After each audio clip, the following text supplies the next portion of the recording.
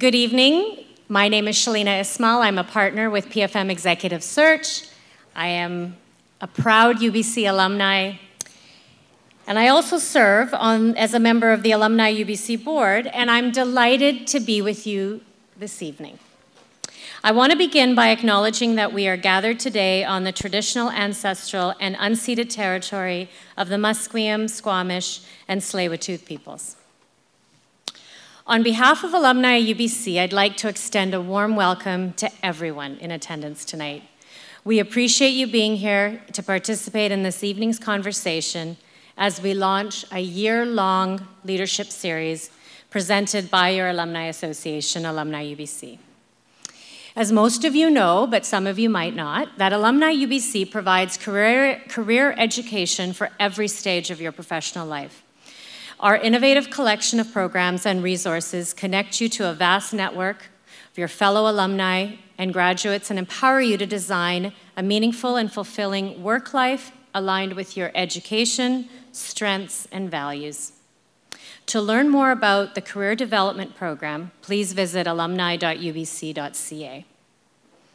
As part of our Career Development Program, and in response to feedback from alumni like you, tonight is the launch of a year of programming centered around the theme of leadership. Our hope with this series is that we can support alumni in their ongoing development as leaders to help increase their professional opportunities that are available to them and to foster ongoing success in the advancement of their careers. Furthermore, this evening, we hope that you will learn from your fellow alumni and feeling inspired to try something new. To kick off the series tonight, you will hear from 4 influential leaders who also happen to be UBC alumni. I'm excited to hear their stories on behalf of UBC, and I want to welcome and thank them for their time and talent tonight. Programming in the series will be open to alumni and the broader community, both locally and worldwide. One of the ways that we're able to make this programming available globally is through our media library. Our panelists have kindly allowed us to audio and video record the discussion this evening. And the audio recording of tonight's event will be available in our media library at alumni.ubc.ca. We hope that you'll continue the conversation and continue to participate and engage with this topic over the coming year. We'd also like to thank our career program sponsor and Alumni UBC Affinity partner, Manulife, for their generous support. Tonight's Alum Nights is also supported by BMO Alumni UBC MasterCard and TD Insurance. Please take some time to see the Alumni UBC website for details on all the benefits and the services available for you as alumni. Before I introduce our moderator for this evening and we start the formal programming, I'd like to share with you some of my own insights on leadership from my experience in the area of executive search. I'm just going to kick this off with a few of my thoughts. When I heard that leadership was one of the most popular topics, I wasn't surprised.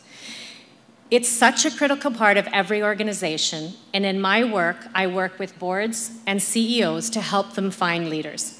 And it's the most common piece of information we share with each of our boards and CEOs.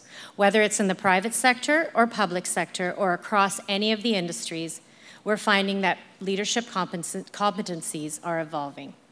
Today, I wanted to leave you with 4 key trends that we're seeing on the side of executive recruitment. The first one is around people. Leaders today need to focus on their people and build relationships. They need to engage people, and with so much change going on in today's organizations, they also need to develop leaders within their organizations. Leaders also need to connect with people. The second element that we hear from boards and CEOs all the time is that it's around values, ensuring that people are feeling connected to their organization. It's about leading with purpose and meaning. Employees today want an organization that has the purpose, and they want to feel that they're connected. The third thought is around perspective and resilience, and I know today's discussion, you will hear some thoughts from leaders around that topic. Knowing how to deal with change, with transformation, with crisis, and how to come out on the other side a stronger organization with more positive outlook. And the last one is about inspiration, communicating your vision in a way that people will follow. I think in the past, we used to talk about natural leaders. Although I do believe people have natural leadership tendencies, we now know that people can learn to be good leaders.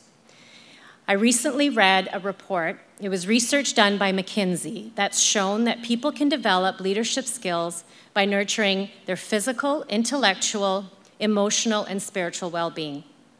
This in turn drives personal achievement and self-confidence, and it inspires others to follow. I think the last point I want to leave you with before I leave is that leadership is not just limited to our work. We can show our leadership in the community, in our sports, in our arts, in our social circles, in so many different ways, and these leadership skills are transferable. It's now my pleasure to introduce our moderator for the evening, and you'll get a chance to meet our 4 panelists. UBC alumni Robin Gill is the BC correspondent and weekend anchor for Global National. With over 25 years of experience in journalism, she has reported on several headlining stories, including the recent federal election in October, the Trans Mountain Pipeline, and the Stanley Cup riots. She's a longtime volunteer in the community. She currently serves on the board of the Kidney Foundation, and we are absolutely thrilled to have her here moderating this evening. Please join me in welcoming Robin Gill to the stage.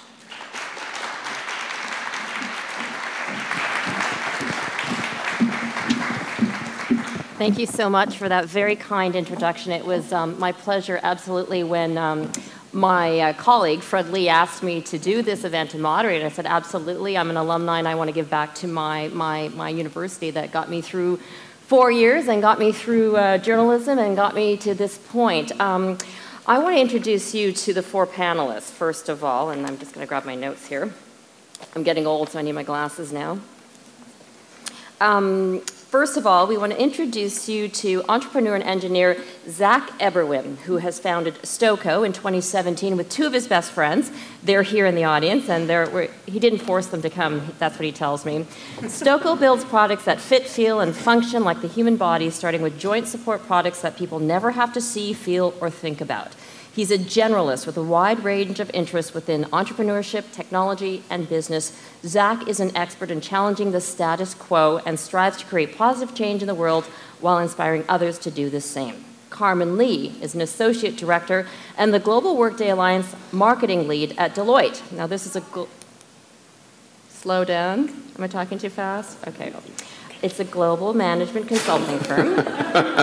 Currently based in San Jose, California. Trust me, I get this at work all the time. Slow down.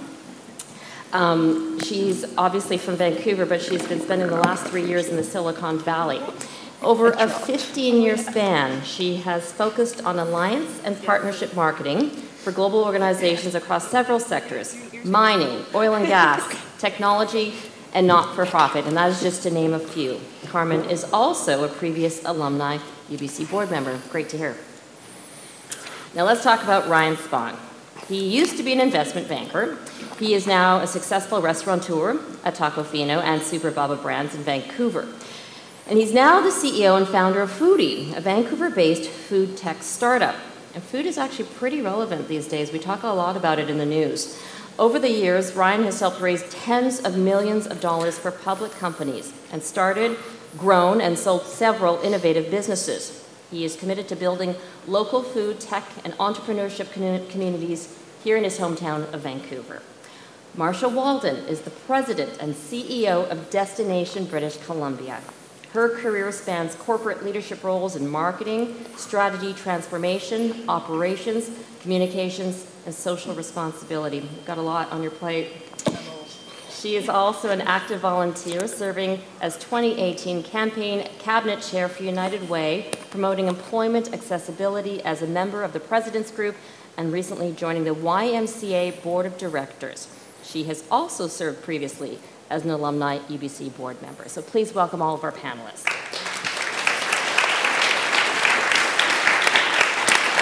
And keep in mind that I'm keeping track of your questions, so if you have any, Slido is where it's at, and we get to vote on them, and so the best question rises to the top. So think about that. So let's get started. I'm going to start with you, Zach. You are a recent grad, you're a co-founder, you're now a CEO. Let's talk about how you went from student to where you are now. What do you think you learned as a leader? Yeah, so it's awesome to have the opportunity to come and be a part of events like this, and it's fairly unexpected for someone of my age, and we'll just address the elephant in the room.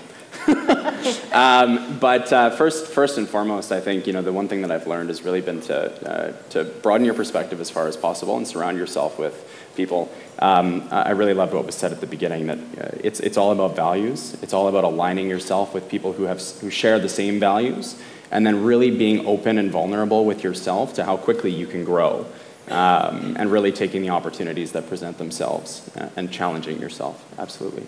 Carmen, you're in a whole different corporation structure. You're in a multinational corporation with a lot of employees. Can you tell us about the importance of inclusive leadership where you're at? Sure. It's something that is currently introduced with our management group as well as some of our clients. So the importance of using or building a team of different people, different members from different groups, diverse backgrounds and experiences, to help enrich that experience and create towards greater good. So that's really what inclusive leadership means to us. Okay, Ryan, you've kind of been all over the map. Investment banker, food startups, and you decided to take leadership coaching. What was that like, and how has that evolved your leadership style? Yeah, I don't know if I'd say I decided to. I think it was required. I needed it.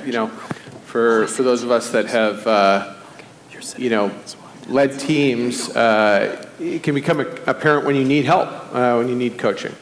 And so we're talking a little bit about this, and I think like so many relationships, friendships, what you have, I've had several coaches over the years, and I think it's true what they say, that you have them for a reason, for a season, for life. That old saying. Sometimes you're dealing with something specific that you need help with.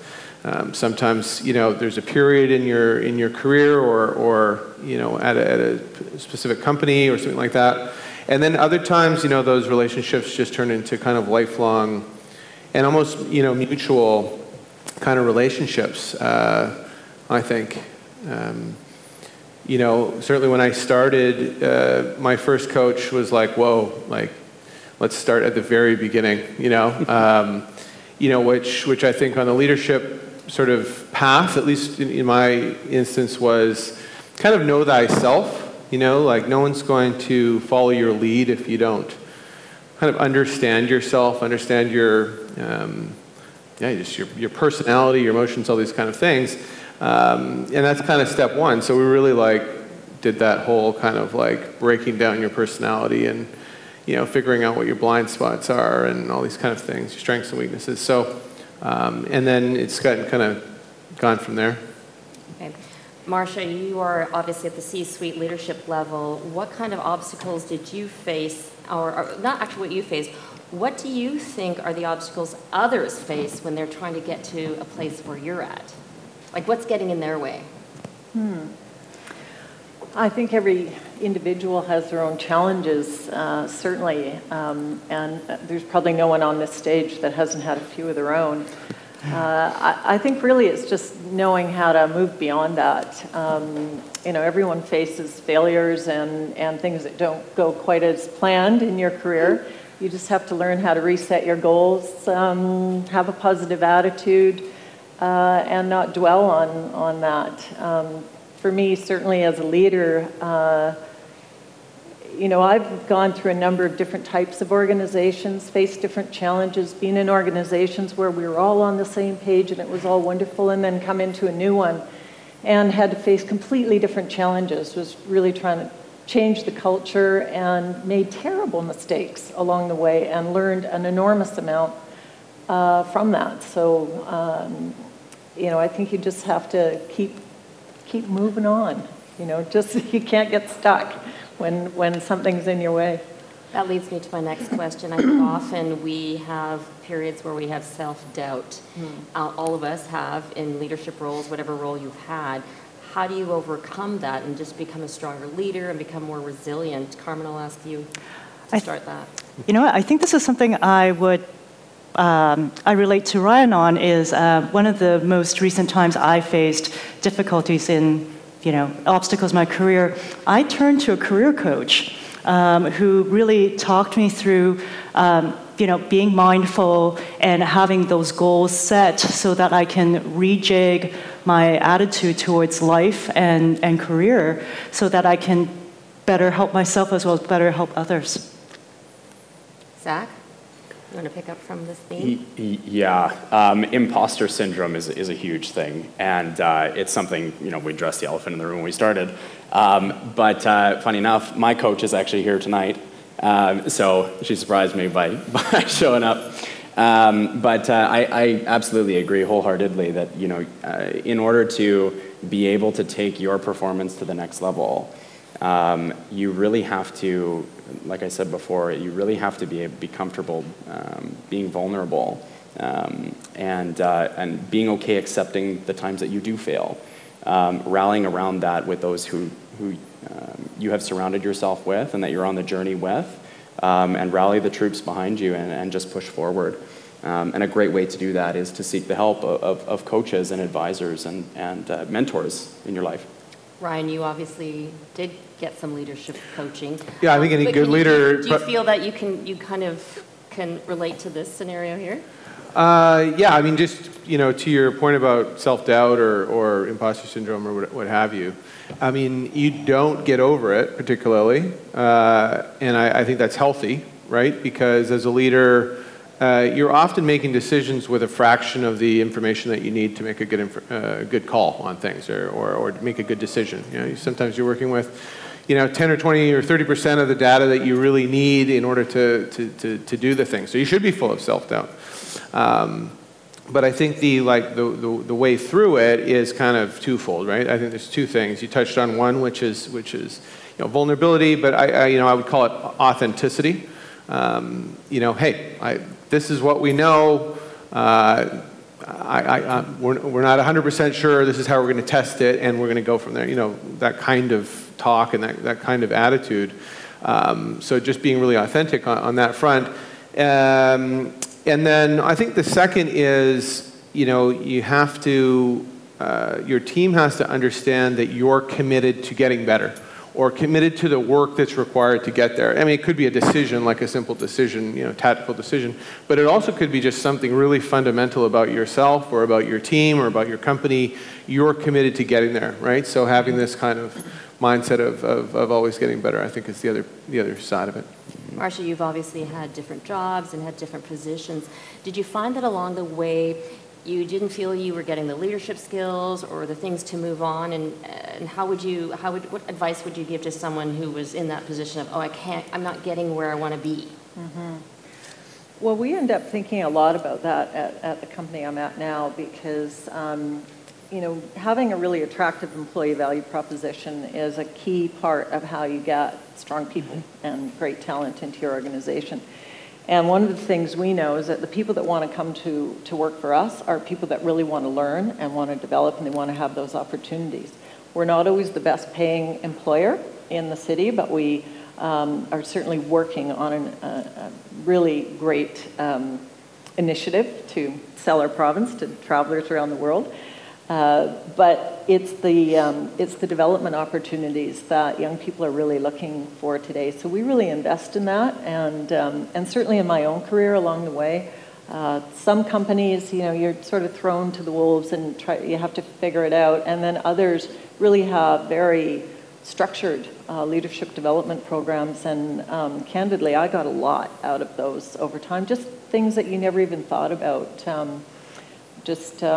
As an example, as you go up through up the ladder, I guess, you're never really as conscious of yourself as others are. So the higher you go, the more people pay attention to everything you do. And so for better or for worse, you are sending significant signals and symbols into your organization. And so unless you're really self-aware of that and doing those things with intention, they can really subvert what you're trying to accomplish, because you are trying to be authentic and a natural person and all of that, but you're also being watched in a way that you have never experienced in your life. And so those are things that a leadership program will help you recognize how to be more self-aware about things that you're doing and the signals you're sending in your organization. Carmen, do you think that the leaders set the tone for the culture in the workplace? I think it's a little bit of both. I think today, when there's a lot more emphasis on the human experience, like Marcia says, what do people get out of, an organization? It's both ways. It's, leadership does provide some direction, but it also, the employee has to be inspired by what you're setting in order to make it happen. So it's a two-way street. But it can also be the organization setting the tone. Because as a leader, you're also an employee of the organization. Yeah. So is that something that that plays into this as well? It does. I think the organization itself has a number of values that, that the employees align to. But when you're working in a really large organization like I do with mine, with 300,000 people in many different countries around the world, your immediate team becomes the environment that you work in, and that's where the leadership, whether doesn't really matter what title you are in, that really helps sets the tone. So you don't necessarily have to be the CEO of the company, but being in a team or managing a smaller team in a smaller unit, that still is just as valuable. You talked about values and working with people of the same values as you. Does that mean that they have to be the same person as you? Or do you want differences between your colleagues and your employees? Yeah, it absolutely does not mean that they have to be the same person as I, and dear God, I hope not. No, I think that this is actually it was a hot topic around our office this week, because we're going through this growth phase right now, and so part of the question is how do we protect the values that we hold so strongly or close to our hearts, but still leave room for growth as the company grows, because our culture is going to evolve over time. And so we actually want to do that, and we want to have diversity, and we want to have diverse leaders. And we want everybody in our company to be a leader and bring their own spin to it. But what we want to make sure that we do is we protect the environment that we're creating, and we foster the positive values that we've already enforced or are continuing to try to enforce, and make sure that people feel safe, they feel like they have room to grow, and they feel like they want to defend them themselves.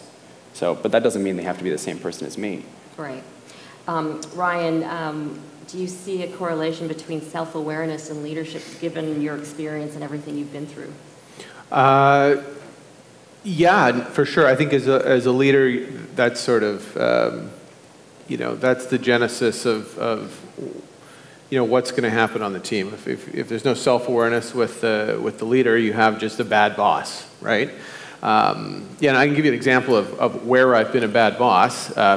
Probably take up the whole hour with anecdotes, but I'm an extroverted kind of person, and to this idea of diversity on a team, at Foodie we're a tech company, so we've got sales folks, right? We've got programmers, and within the teams there's just very different personality types. This is not to generalize, but by and large, our programmers are a little more introverted, right? They're dealing with complex problems, and it turns out that having a measure of introversion is great for dealing with that kind of stuff and processing that. Well, in early days, as an extrovert, I would just, in the middle of our open plan office, go to our developers and be like, hey, how are you guys doing? And you sort of get people like pulling off their headphones kind of painfully, going like, what? And of course, you just shoulder tap them, and they're all the way down into a really complex mathematical problem, and you've just completely disrupted them, right? Understanding first, what your personality type is, or your self-awareness, back to your question, is the first step. The second step is really trying to get a sense of at least your immediate team as best you can, what their personality types are like.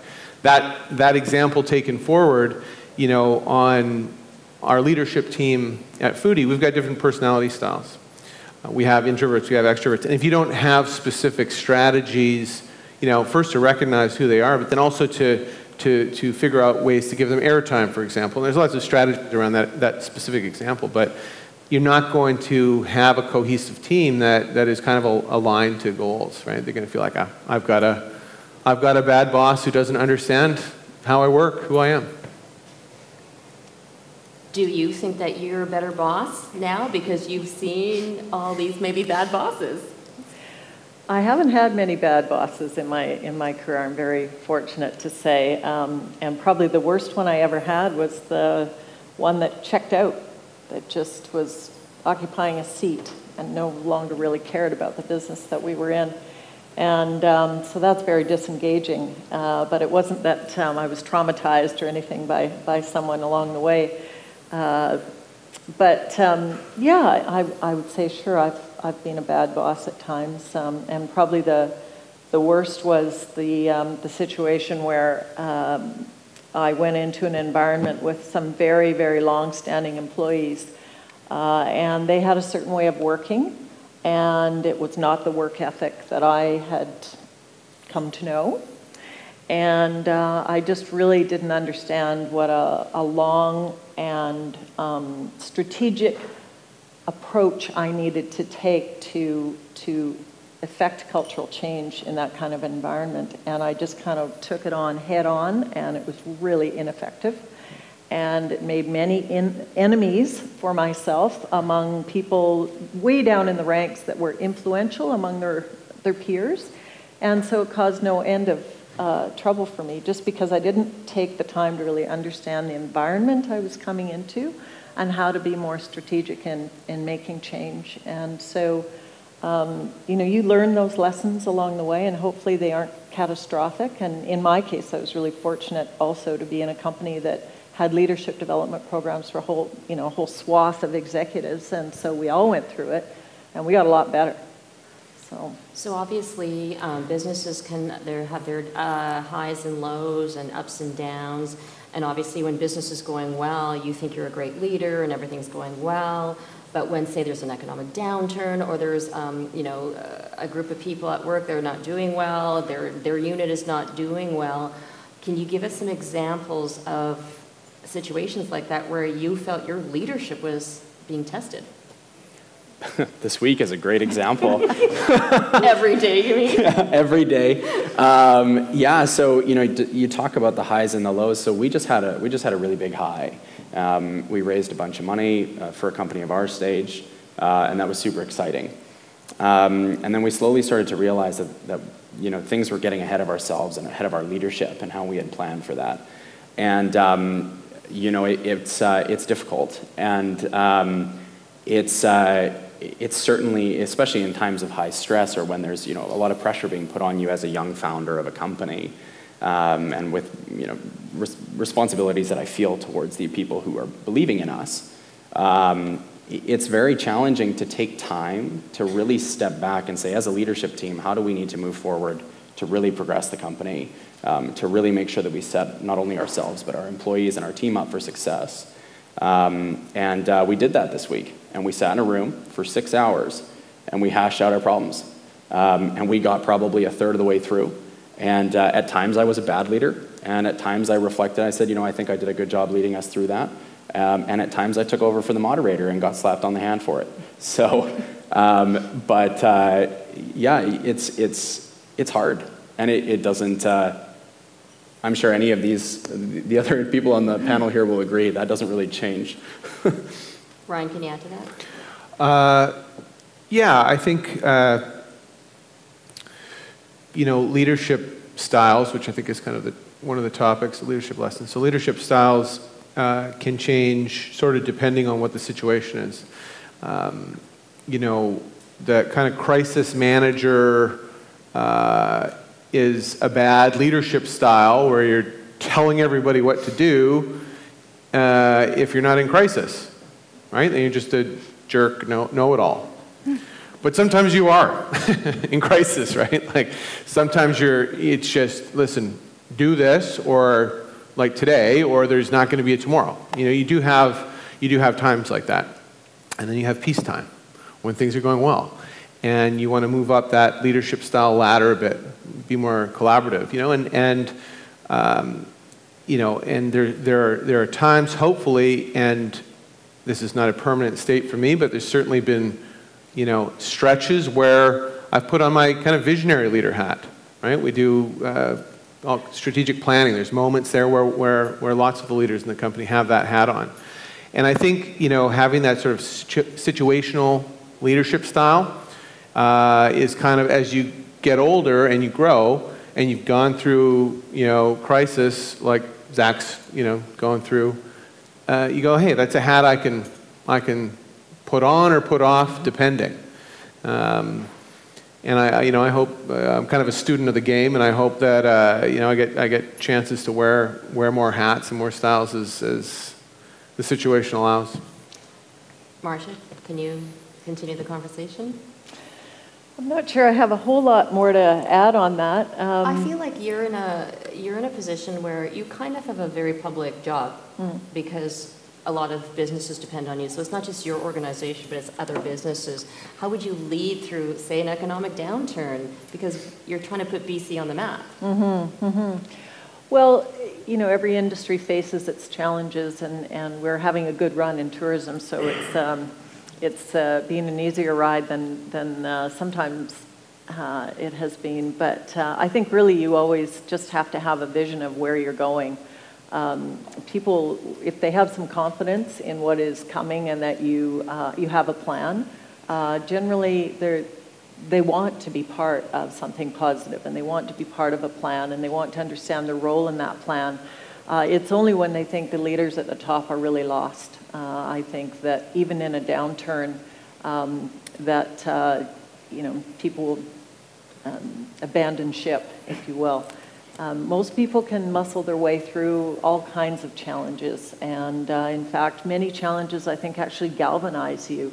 Many of you have probably worked in teams that had a killer deadline, and you had to work through the night to get it done. But those are the types of experiences that really are memorable and help you become more part of your organization. And so sometimes even challenges can bring an organization together more strongly. And I think it's really about making sure that you don't always have to have all the answers, but you have to have some kind of a plan that you're engaging your team in that has a light at the end of the tunnel. If it's all doom and gloom, I don't know why they'd hang in there with you. Carmen, you took the initiative to take on a career coach or have someone advise you. Do you think that there is an environment for fostering that in companies and in industries to encourage people like me to become a leader, or people in the audience to become a leader? How do you do that, and do we have enough of that? Certainly we do have some of these things in place, but we can certainly do a lot more in terms of fostering leadership. For example, if you're working in a large organization, it's very easy to get lost. But being able to, say, find a mentor within the firm or find a mentor outside of your company can really help set the tone and provide some guidance, on what you can do to become a leader based on, someone else's past experience. That's one. I think another way is to be able to draw experiences from external forces. So just because you may not have a leadership title in your current role in your current company right now, that doesn't mean that you're not a leader in your community or you're not a leader within a group that you're volunteering in. Sometimes those external experiences can add a lot more to your career. And when it comes time to, say, having a conversation with your boss on your next promotion, these things add to your story of what you can tell to put your case through to the next step of your career. It goes back to what Shalina was saying earlier, that your skills are transferable. Exactly. Okay. Let's talk about diversity and inclusion. How do we need to foster that in leadership? And I'll start with you. Yeah, it's a tough one, right? Well, especially as a young company, where you don't have that many people to either be diverse or and you at the beginning, it's not that you have to take what you can get, but recruiting is hard, especially with no budget. So we've actually, by happenstance, we ended up at 50-50 gender at one point, and we had 3 ethnicities and 6 people, and so that was pretty cool. And I think, and then if you just take that piece out of it entirely, and you just look at skill sets, just the people that we have on board come from so many different likes, and whether they're whatever they're working in the organization, it might actually have nothing to do with what they're trained in. And one of the things that we really promoted from the beginning was, you've been hired for this position, but what is it that you want to be within the organization? How do we set you up for that? And how do we grow your skills, whether that be through a mentor, through an advisor, through internal mentorship, through external training, whatever it is, to continue to grow the skill set of the organization, and include, either home grow talent or then look elsewhere to continue to grow it. So, do you want to add to that? Sure. You know, I work in an industry that has an imbalance, actually, and it's not an ethnic imbalance, it's a gender imbalance, and it's imbalanced in a way you wouldn't imagine. We have 75% women in our company, and I inherited that. I'm happy to say I'm slowly whittling it down to trying to get closer to 50-50, but it's an unusual circumstance. And so we actually have tried hard to try to get more gender balance in our organization. And so some of the things that we've done training with our managers around cognitive bias. We happen to have a lot of young women hiring young women. That's a cognitive bias. We tend to lean toward people that are more like ourselves, right? Which is how we get the whole bias in the workplace in the first place. We have try to remove names from resumes. We work very hard to make our organization an attractive place for people with diverse abilities, whether they're cognitive or sensory or mobility related. So there's so many barriers for people that might have mobility challenges to even just getting to an interview. So we try to remove all of those things, but it's an ongoing process for sure, and change doesn't happen all that quickly, especially if you have low turnover. So it's very hard to transform your organization over time, but we're whittling away, chipping away at it. Okay, well, this is a question for all of you, and I'm going to start with you, Ryan. What are some misconceptions about leadership that you would like to debunk? For example, in my office, I know that some people think a leader should always be gregarious and always be outgoing, and I know you are, and I'm not suggesting that you shouldn't be. I am, really? But sometimes, so flattering. But sometimes I find the most silent people in our office have the best ideas and can quietly say, look, this is what we should be doing, and all of a sudden it's just so calm, it's great, and things move so smoothly. So I'm thinking along those lines. So, I think probably the biggest misconception that I've learned or that I feel should be debunked is that, people are born leaders, right?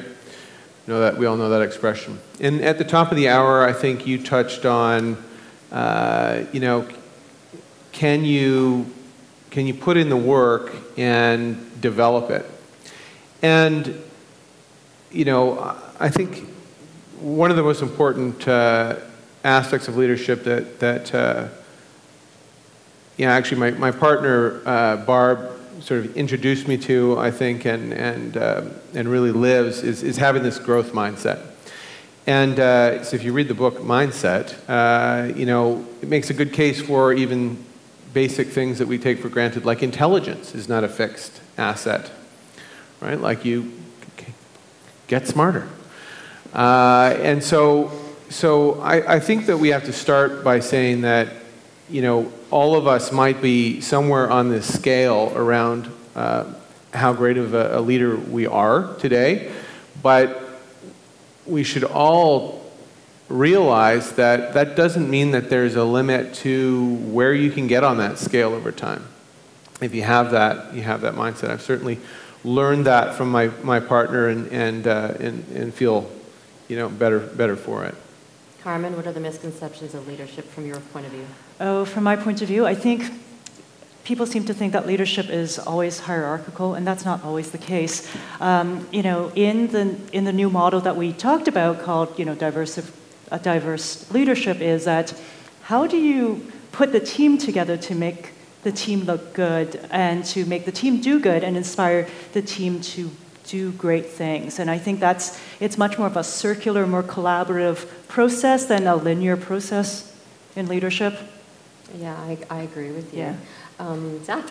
Yeah, so I just want to continue on that, actually. So one thing, and frankly, I was just thinking through it today about how to better promote it inside of our organization is leadership doesn't have to come from the top. Mm-hmm. So anybody can be a leader.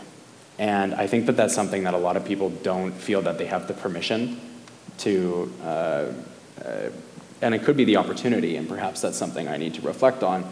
But how do we create opportunity for anybody inside the organization to become leaders? So how do we present, whether that be an individual project, a committee, whatever it is, something to allow people who may not otherwise have the opportunity or feel that they have the authority to lead the team in some way, capacity, or shape, form, whatever it might be, and grow those skills so that they can potentially be the leaders that they see, in the organization today, but they can be them tomorrow. Just on the question of misconceptions, I think one of the key ones I think most people perhaps believe is that the leaders have the answers. Yeah. And I think the best leaders actually have really good questions. And that's where, whether you're an extrovert or an introvert, a really good leader of a team knows how to draw the best out of everyone in the room and is almost doing the job you're doing tonight, Robin, which is facilitating a discussion with good questions. And I think that's how you'll get to the best answers. But they're not necessarily, certainly ever all the best answers come from the CEO. There's no question. I did want to just follow up a bit because we've talked a lot about leadership development, and I'd hate to leave this room with the impression that somehow someone is going to create a leadership plan for you and teach you how to be a leader and grow your career on your behalf, because I hate to disillusion you, but nobody cares about you that much. They really. She's right. You have to have your own plan. You have to put your hand up for interesting, challenging, impossible projects, things that'll create profile for you. Like, it's up to you to invest in yourself, to put your hand up when the opportunity is there, and to take advantage of leadership programs if they're available in your company. They're not always available. So I just don't want to create the feeling here that somehow someone's going to spoon feed you the leadership medicine and that's all going to work out. So, I love it. That's great. That's so great. Now we're going to take your questions, and this was based on how popular they were. The first question, what do you think about the future of remote working and leading a remote team? Ryan?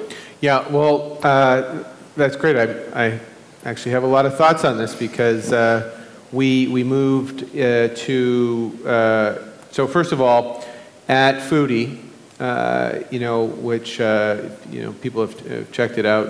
Essentially, software for corporate catering. Okay, but we're in 10 markets in the U.S. We're in Toronto and Vancouver in Canada. So we have folks all over the place, and so a lot of our systems, are set up to allow for this remote work. Anyway, so in some cases, there's one person in one of these cities that works remotely. But we made the decision a year ago to allow folks in the HQs to be able to work from home on Tuesdays and Thursdays. Okay, so it's been an experiment over the course of the last year. I think the thing that I'm as you said on the way in, I'm kind of old school in the sense that I came up in finance and investment banking, where it's all about FaceTime, right? You're sitting around at your desk all day, trying to being present or whatever, and then your boss dumps a bunch of work on your desk and then leaves at 7 p.m. and you're there till 2 in the morning. So I always had this thing that being there meant working. I think the cool thing about remote work for us has been when you strip away FaceTime, and that is the illusion of getting work done. When you strip that away, it's kind of like taking away your senses, one of your senses, right? You rely on other things, and the things that we are focused on are results. We're focused on who's getting the job done, and it allows you to do that a lot more. I think there's also an implicit trust that happens. I know that on days when I work from home, I get a lot more done. I'm very focused. I'm very present for the calls, the video calls that I'm having and so forth. So I think that it's gonna be a trend that we continue to see. I wouldn't be surprised in 24 months if we're completely remote. One of the best examples of that is a company called Automatic, and most of us will know WordPress, which is one of Automatic's biggest products, 100% remote. So all the money that they save on offices and all that stuff, they put into these epic, once a year retreats where they all get together, in little pocket retreats where you get out and really spend some quality time together instead of that FaceTime, which is, it's lame, right? You want to add to this, Carmen, because I you keep do. looking at me. I do. It's because I've actually worked remotely for the last 18 years of my career, having worked with a management consulting company. I think, like Ryan said, when you're not having FaceTime, you're really much more focused on, A, the results, but B, the communication with your team, because, that's how you connect with your team. So, leadership in a virtual team may mean, relying on technology to be more connected, or making the time to be physically present at, once a year, once a quarter, to be there. But there's also the underlying factor that, trust. If there's something wrong, that you can always rely on someone on your team with a phone call. So yes, virtual teams are difficult to comprehend at first, but some of the most successful teams, when you talk about management consultants, are mostly virtual. For sure. Yeah. For all the panelists, what's the biggest challenge that you had to overcome that turned into your biggest win? Zach? Well, you come to me first. Yeah. It's what keeps you up at night. Yeah, there's a joke there we're not going to tell. Thank you for that, Scott. So the biggest challenge that I had to overcome that became my greatest asset. Well, so I'll talk about the imposter syndrome here. So when I started our company, I was 22 years old. And I felt that was a big challenge for me.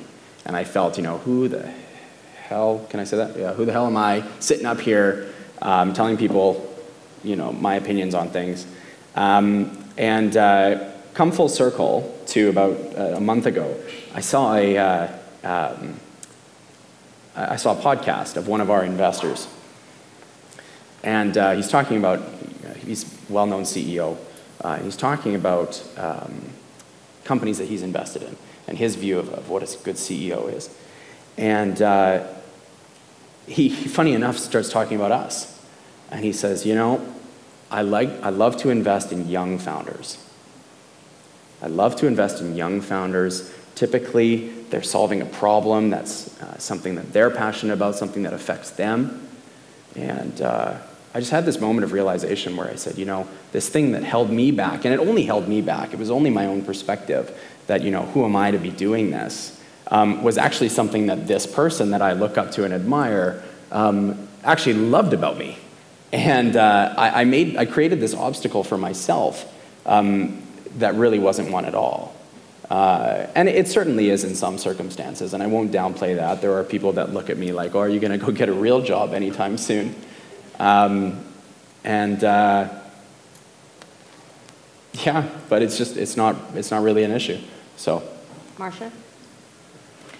Probably the biggest challenge I've had to face wasn't so much one of leadership, but it is probably a choice many people in this room may find they have to make at some point. And I was approaching 40, I guess. I had 3 young kids at home. I was working in an ad agency. The hours were killer.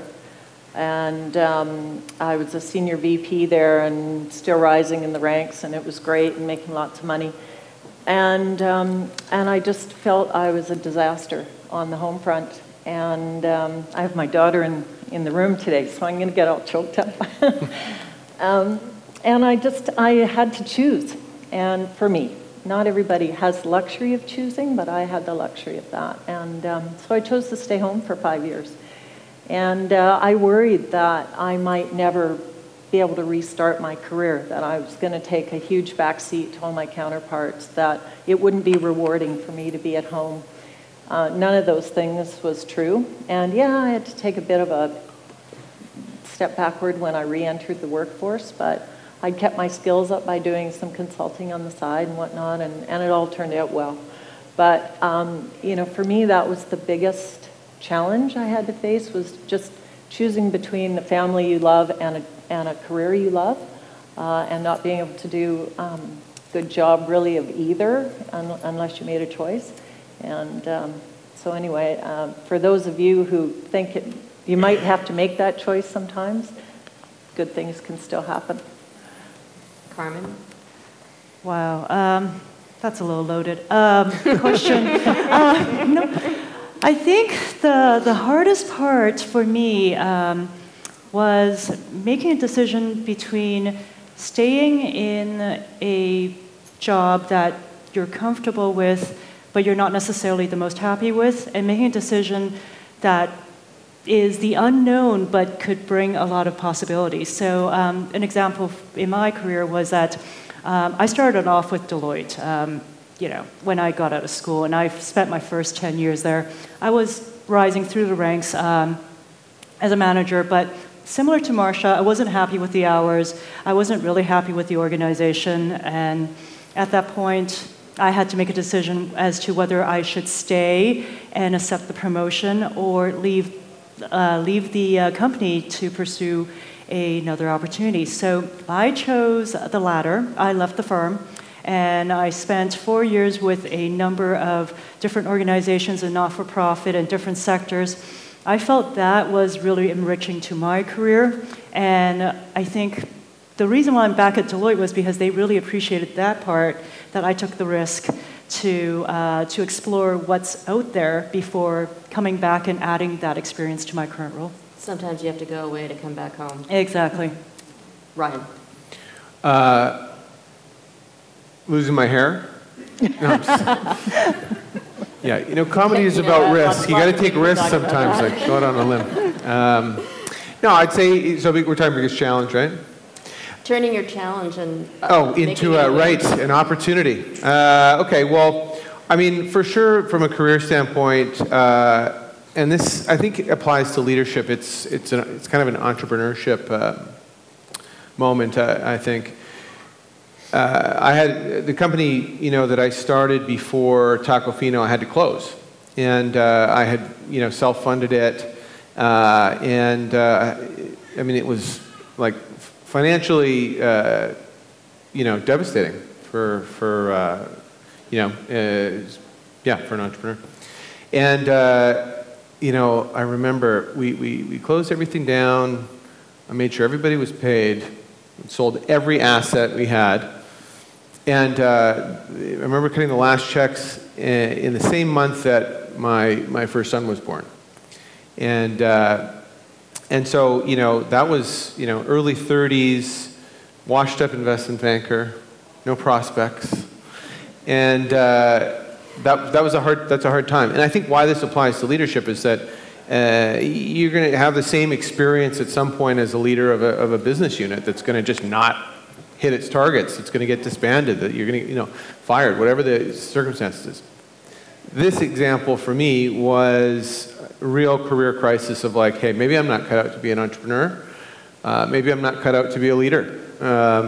You really do go down into that, the depths. And I remember my wife sending me all these articles of, entrepreneurs that had lost everything, and, conversations around everybody in the valley has a story of losing it all, some of them several times before they figured it out. And at the time, you can't hear it, right? At the time, you're just like, ah.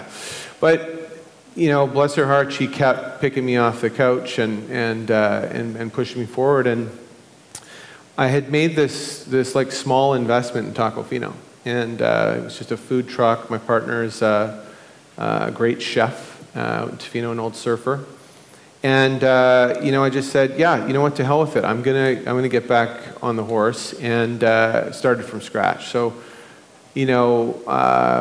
I wanted to jump in and learn absolutely everything. I mean, one of the mistakes I had made was around not having domain expertise in my prior business. I wanted to learn everything there was to know. Who's eaten at any Tacofinos here, just by show of hands? Okay. Yeah, so I wanted to learn everything there was to know about making the perfect fish taco. So, I fried fish. If you went to the trucks in the early days, I probably gave you change back. I worked the cash register on the truck. I changed the oil in the fryer and the oil in the truck on the same day. In any case, what happens is all those things that you learn from your failure, from your challenge, come flooding back to you, right? Oh, man. Because when you fail, you've got a ton of time to stew over, oh, how did this go wrong? Why did this go wrong? With success, you're just like, I'm successful. It's because I'm always making the right calls, and you don't think about it. With failure, you just stew over it. And so it all started coming back out, and I think that was a sort of turning point in my career in general, starting to build on all these lessons and making sure that if you're going to pay full price, and it's an expensive cost when you're an entrepreneur, if you're going to pay full price, you better get some value out of it. You've all alluded to this next question, and it's the number one question right now. How do you know when you got to quit what you're doing? I think you had that moment where it was you, your family, and your career. Yeah. But was there any other sort of moments that you went, I got to get out of here? Yeah. I think it's when you wake up in the morning and you don't look forward to going to work.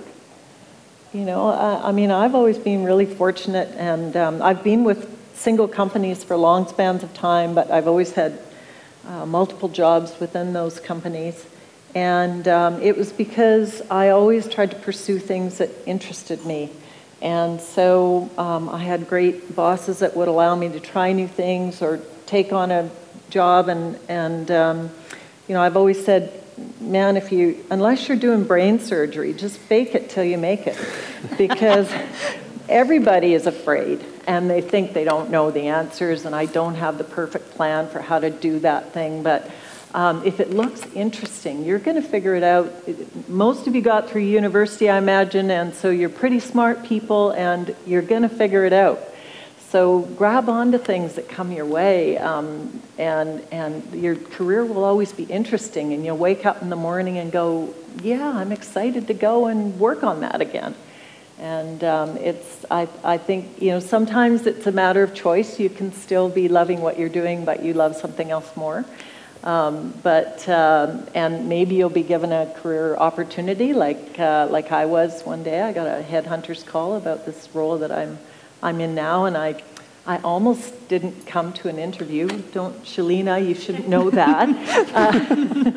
But right now. Because I thought, oh no, why would I do that? I'm enjoying what I'm doing, and I've got this great portfolio. And it was my husband said, don't say no right away. Just think about it overnight, and you can. It's not disloyal to just go have that first conversation and learn about the role, which I did, and went, oh my God, that would be an amazing job. And so then I got excited about something else, and that's all I'd say is, long way of saying, pursue what interests you. Zach. Yeah, I think, I did a whole degree in mechanical engineering, and don't touch that anymore. Not that I don't miss it. I see our engineering team on one side of the room, and I'm just like, what are you doing over there? No, I think I kind of had this realization. It was as a 4-year program. I had it about the end of year 3. I said, well, I don't like this anymore. And it's the same thing, that people ask me, sometimes people will come up to me and they say, oh my God, you've had so much success. I'm like, what are you talking about? I haven't done anything yet. But my definition of success is waking up wanting to do what you have to do. Yeah. Yep. And I think that if anyone gets to that point in their life, that's all I can ask for. And I think that if you're not in that place and you're not feeling like, you wake up wanting to go to work, or I didn't wake up wanting to design products anymore, well, it's up to you to take the next step and say, okay, maybe it's time to move on from this, whether it's safe or not. And that can be scary. And, I had no idea what I wanted to do. And at one point I thought, well, I'll try med school because maybe I want to help people. But by trying something, by trying anything, I took a course in entrepreneurship and I fell in love. And here we are, a few years later. And I'm just so thankful that I took the opportunity to stop what I was doing. And I did finish the degree, but stop what I was doing and find a new path for myself. Carmen, you also alluded to this.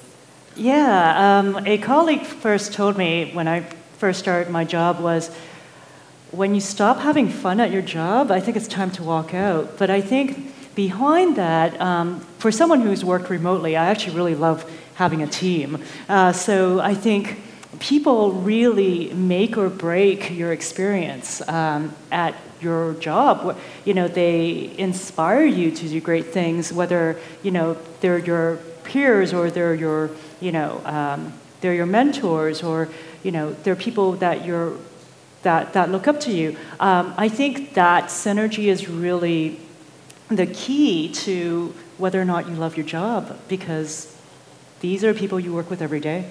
For sure. That leads us to the next question, and Ryan, I'll throw this at you. How do you develop leaders on your teams?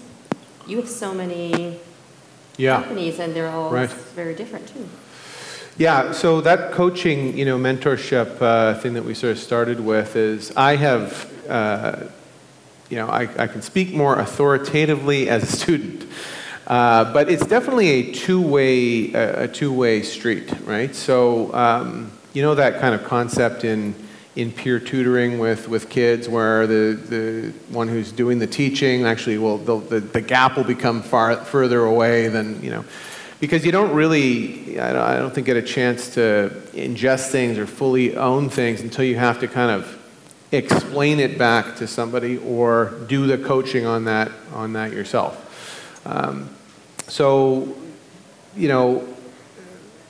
The trick with, I think, startup or your own business, which is kind of what I can speak from, is that you have a bunch of folks that are on your team that are kind of at different levels, in different altitudes, and I think that's probably the biggest challenge with our job is you may have folks on your team that have more professional training than you have as a leader.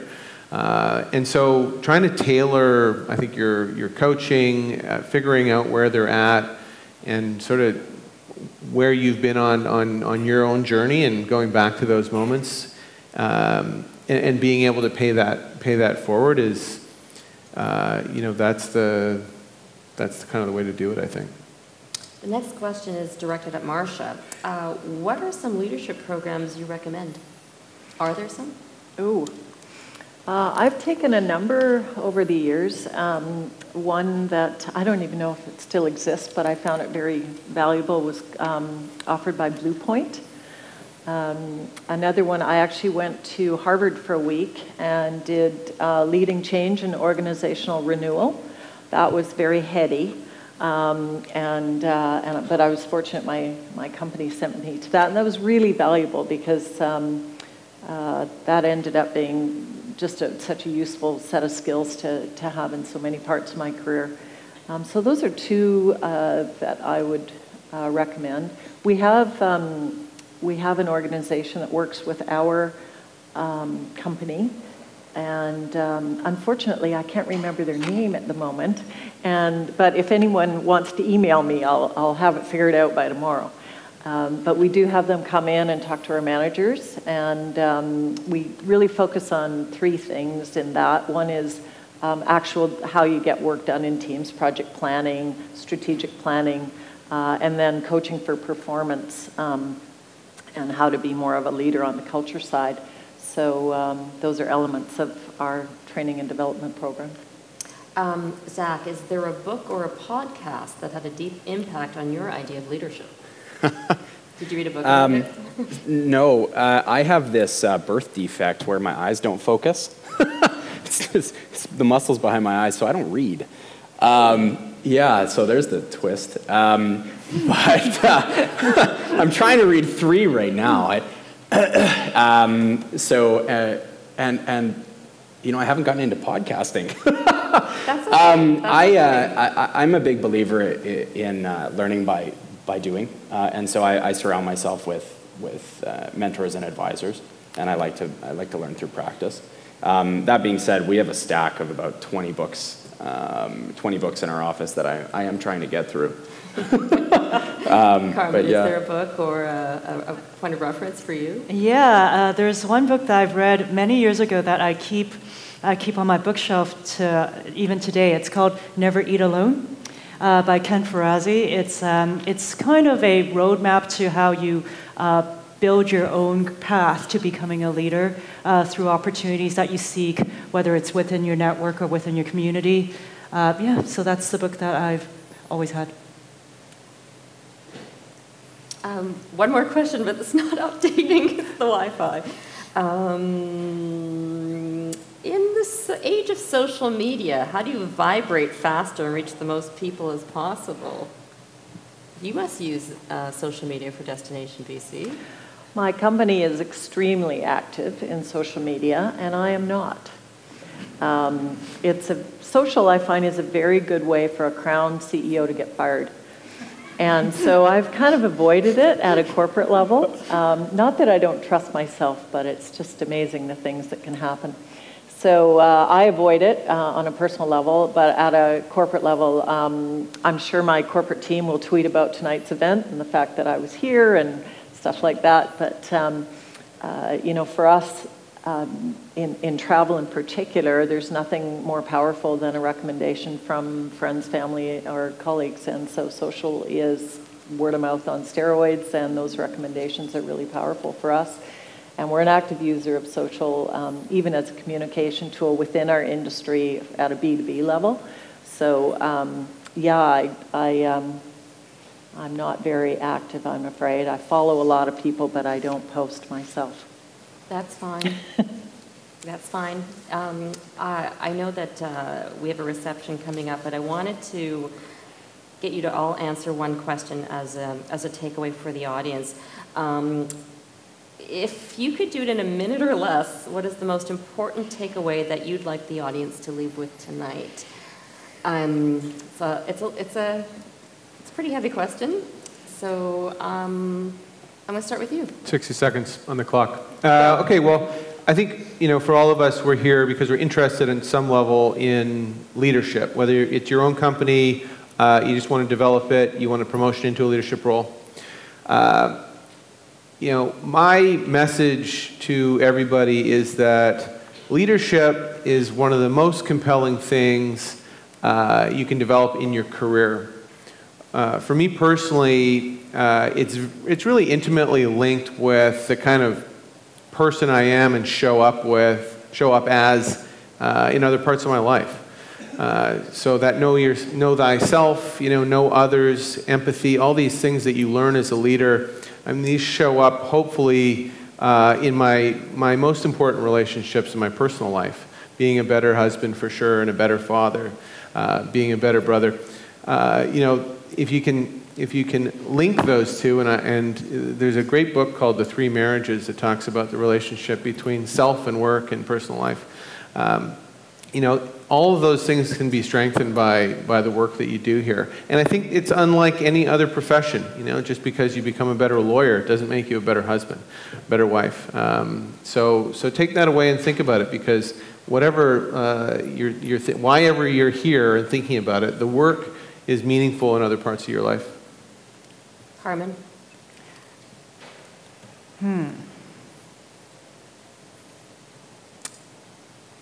I think be kind to yourself is a huge thing when it comes to leadership. Oftentimes we tend to fall into a mold or expectations of what is expected of a leader, but I think leadership is very personalized. It's something that you need to own and carve your way through life and work at it. So I think be kind to yourself is probably the first step. Zach? So I think we were kind of talking about this before the event tonight, and obviously there's a time and place for a plan, but especially if it's been said in different ways tonight, but creating an opportunity for yourself and taking those opportunities when they present themselves. I have a story that I could share. I can't share in 60 seconds. I might be able to squeeze it in, but it doesn't have the same impact.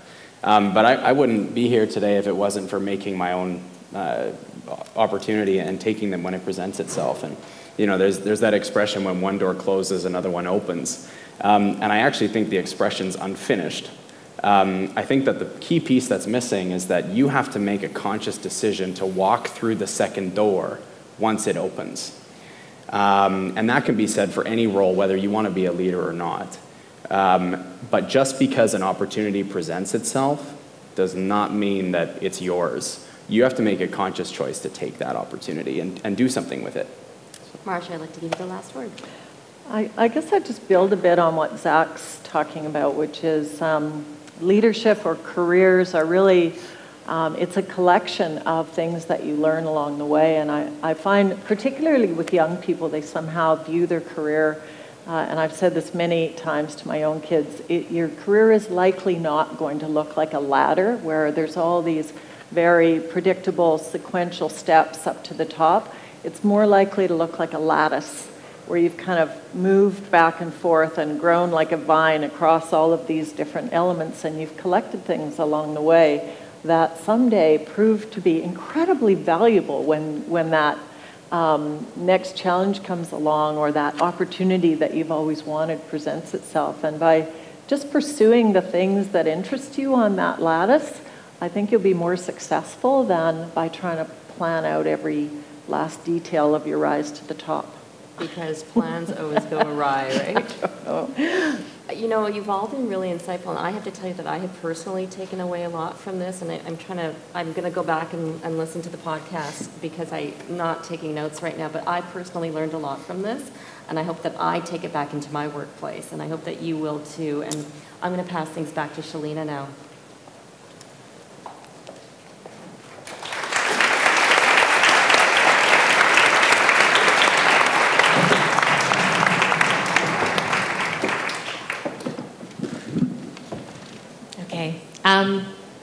I'm kind of speechless, which is not usual for me to do, because I think today's conversation has given us a ton to think about. I think we heard a lot about courage, and the other thing that I reflect on is just how much humility there is up on the stage. So I hope that everybody can take away something from tonight. I think there was a ton to learn from. And I still believe, and I think you heard it today from everyone on the panel, is that we can learn to be leaders. It doesn't stop. We can develop this. It's a continuous area of growth for all of us. So I really want to thank all of you. I also want to thank Robin for being an outstanding moderator. So wonderful. Thank you so much for that. I encourage you to keep this conversation going at the reception and far beyond this room tonight. Challenge yourself to meet 3 new people. Introduce yourself, add each other on LinkedIn, and share one point that resonated with you this evening. I'll do another quick thank you to our sponsors, Manulife, BMO, Alumni, UBC MasterCard, and TD Insurance for their tremendous support. Thank you again to our incredible speakers. And of course, a big thank you to all of you for choosing to be here with us tonight's discussion.